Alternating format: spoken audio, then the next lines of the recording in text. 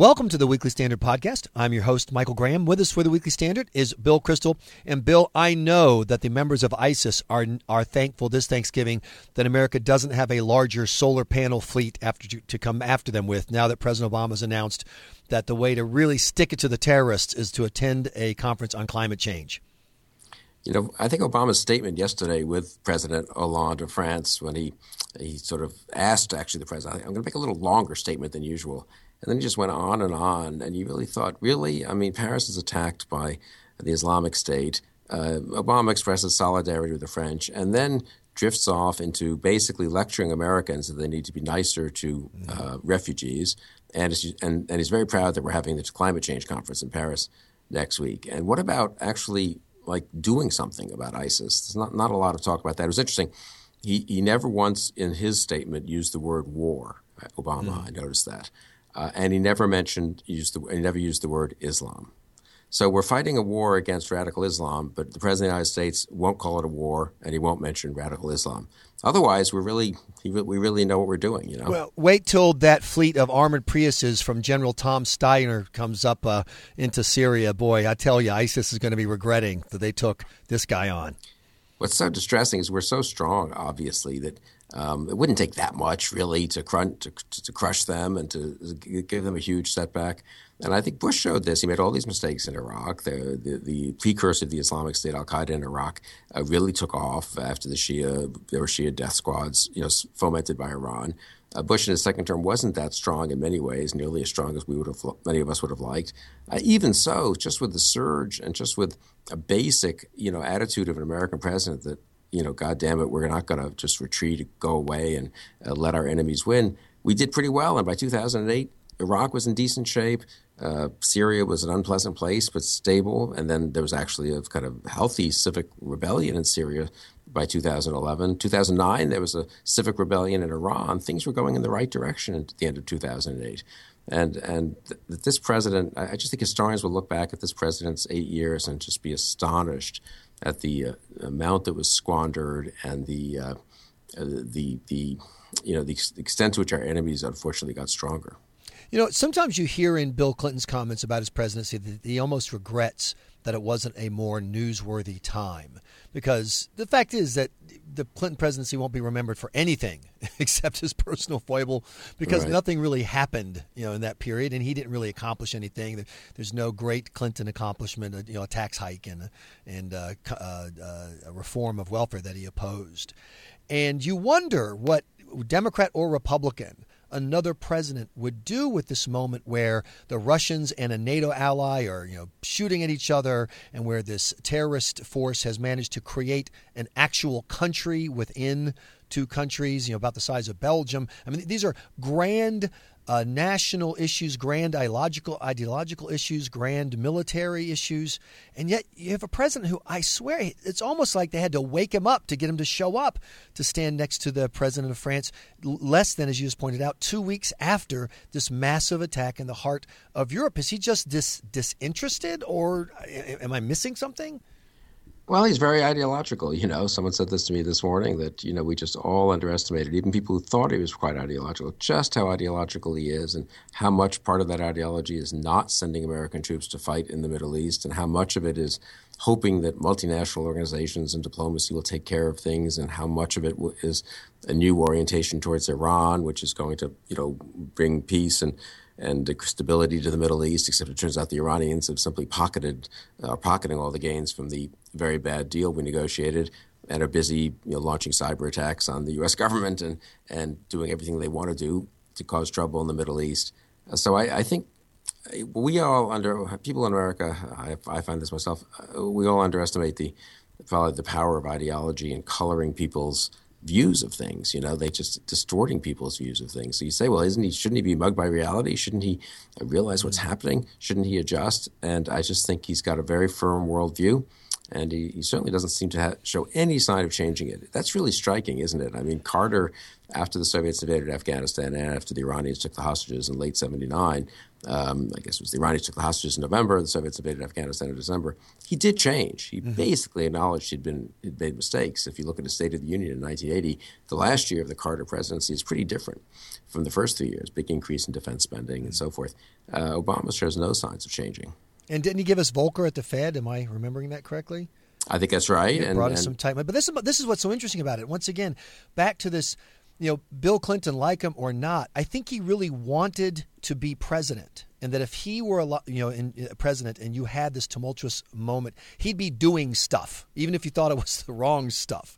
And I just, as we end up this year and you're thinking about the real priorities of your life, which of course are not politics, they're your family and your nation and your security and health, I just get a sense that we are missing a guy who wants the job of being president.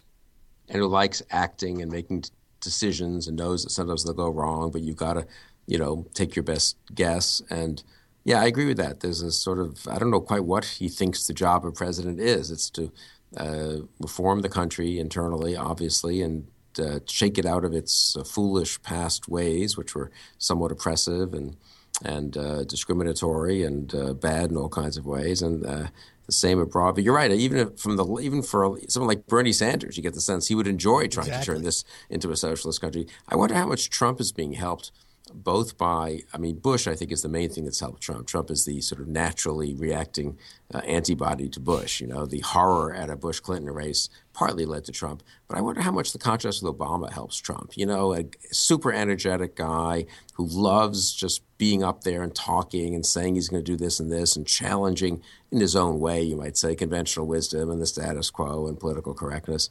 So much the opposite of Barack Obama.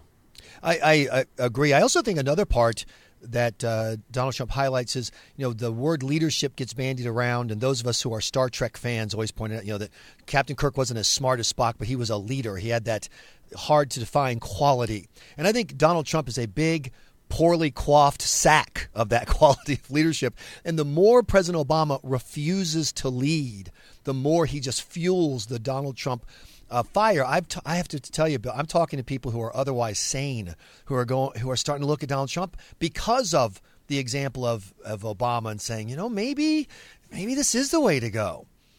Yeah, I think that's right. Obama gives us always reasons why you can't do things. You can't do this. You can't do that. Mm-hmm. You have to do this because the UN says so.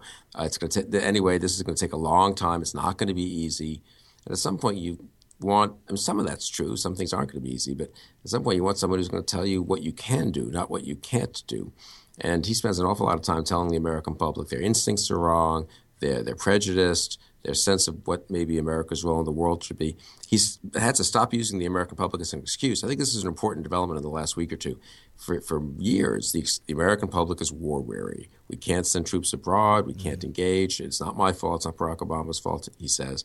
It's George W. Bush's fault and those foolish interventions, or I guess one foolish intervention in Iraq by his light, that sort of poisoned the well for American leadership by Obama's account. But now the American public, by 2 or 3 to 1 in these polls, says send more ground troops there if you have to. Let's crush the Islamic State.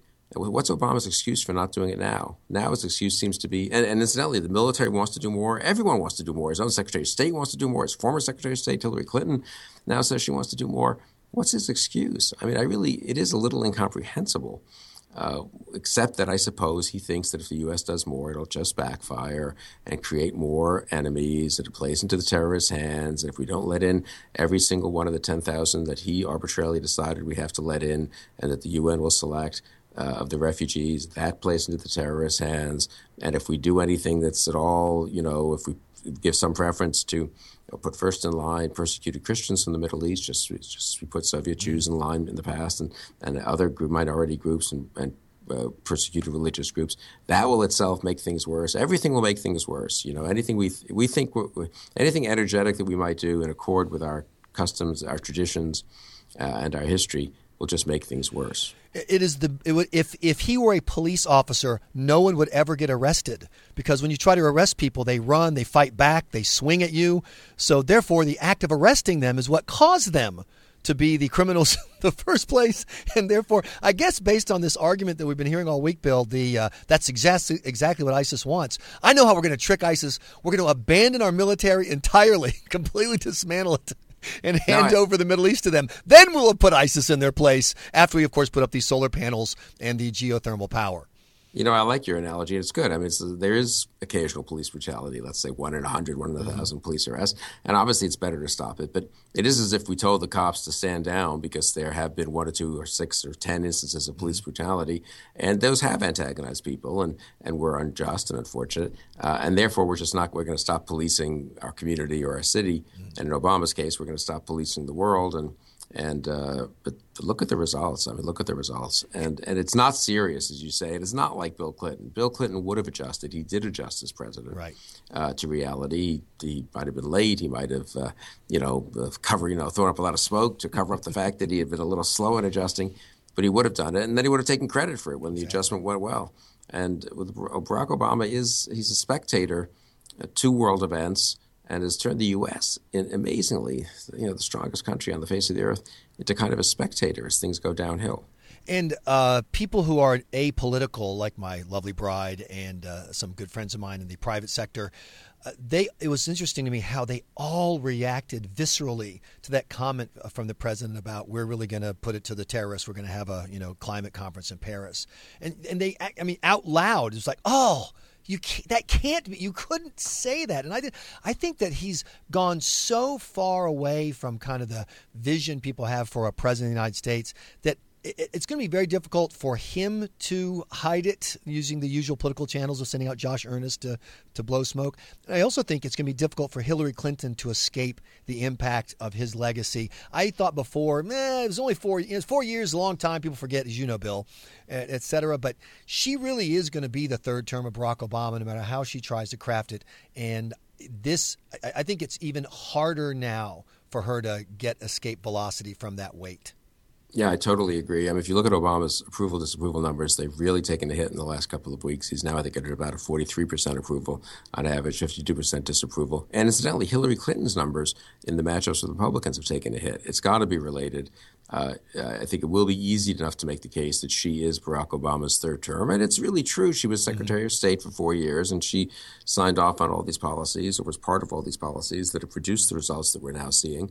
And if she had real objections to any in the 3 years since she's been Secretary of State, she's sure been keeping it to herself, because we haven't exactly watched her dramatically break with the president on the Iran deal or on how to deal with the Islamic State or any of these things. So I think it's a very legitimate argument. It's why Republicans should win in 2016 if they nominate someone who is electable. So let's conclude with that then. Donald Trump continues to dominate the polls, and yet I still hear smart people like you say, he's going to go away, he's going to go away. And I don't see any evidence of it. Meanwhile, Ben Carson does appear to have started his trajectory. I'll be honest, I would not be surprised if by the first of the year he's in single digits and kind of a forgotten, kind of a Herman Cain, former story from earlier in the year. Do you agree with those two assessments? And then who are the people that have caught your eye as we head into the holiday season? Yeah, it feels that way now, but obviously we've all been so tricked up so many times that I'd hate to assume that the way things look in late November is the way it'll look in late December or late January. We still have more than 2 months before anyone votes. February 1st, I guess, is the Iowa caucus. Yeah, it looks now as if Carson is fading a little bit. Trump is holding his 25 to 30% pretty well, and I still don't think he'll be the nominee. The two who seem to be coming up are obviously Ted Cruz and Marco Rubio. And I think it's an outside chance for one more person to sort of get into the final 3, 4, or 5. That it could be Jeb Bush, I guess. I don't believe it, but there are amazing number of people in Washington who still think that there's a kind of Bush scenario. I should think Christie would have a better chance to be kind of the tough guy who knows what he's doing. He's a prosecutor. That's at least a kind of cousin for being commander-in-chief, you'd say. He's dealt with terrorism-related issues as a prosecutor in New Jersey and governor of New Jersey.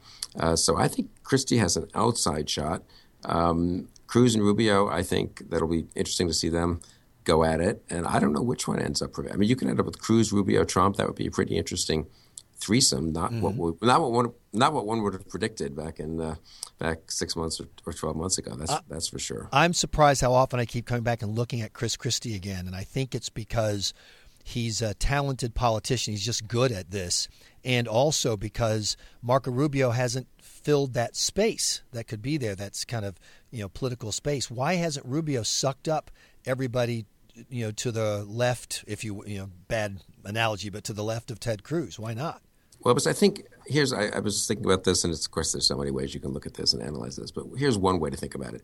The race has been missing something in a way. I mean, when you get turmoil, things going downhill around the world, things not so great at home, typically, at least on the Republican side, one of the things voters have looked to is sort of someone who's been around, someone who's tough. It's the Nixon model or the Reagan model. The Reagan's the more ideological, conservative version of the model, but Nixon in 1968, not personally very popular, had lost in 1960, had lost the California governorship in 1962, but still sort of a tough guy who knew his way around. There's no one playing that role this time. So there's a kind of huge vacuum in the race for the normal, older guy who's been in high office, whom voters may not love, and they may think Reagan's too conservative, they may think Nixon is tricky dick, but nonetheless, at the end of the day, they think, you know what, he'll know what he's doing in the Oval Office, and he'll be better than these liberals who are just running the country, leading the country down the tubes. There's no figure like that.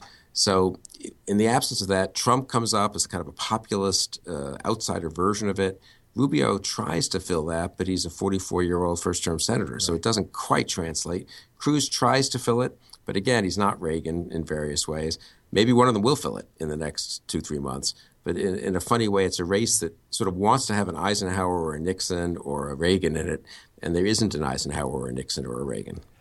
My last Thanksgiving prayer goes out. Thank you, Bill, for not saying the name Mitt Romney in that rant, because I would have had to hang up on you, and that would have been very painful here as we go into Thanksgiving. I don't want to ruin your Thanksgiving, Michael, and I want you and your family to have a wonderful Thanksgiving. So I'm glad I didn't. We are going to have a great one. I did not inadvertently ruin it. Thank you. Well, we're going to have a great one because I do the traditional Thanksgiving, and then my wife's mother is a magnificent Jewish cook, and so she does the Jewish Thanksgiving. So we'll have the turkey next to the brisket, and we'll have the sweet potato praline casserole next to the simmus, and I will be in a world of pain about 5 p.m. on Thanksgiving Day.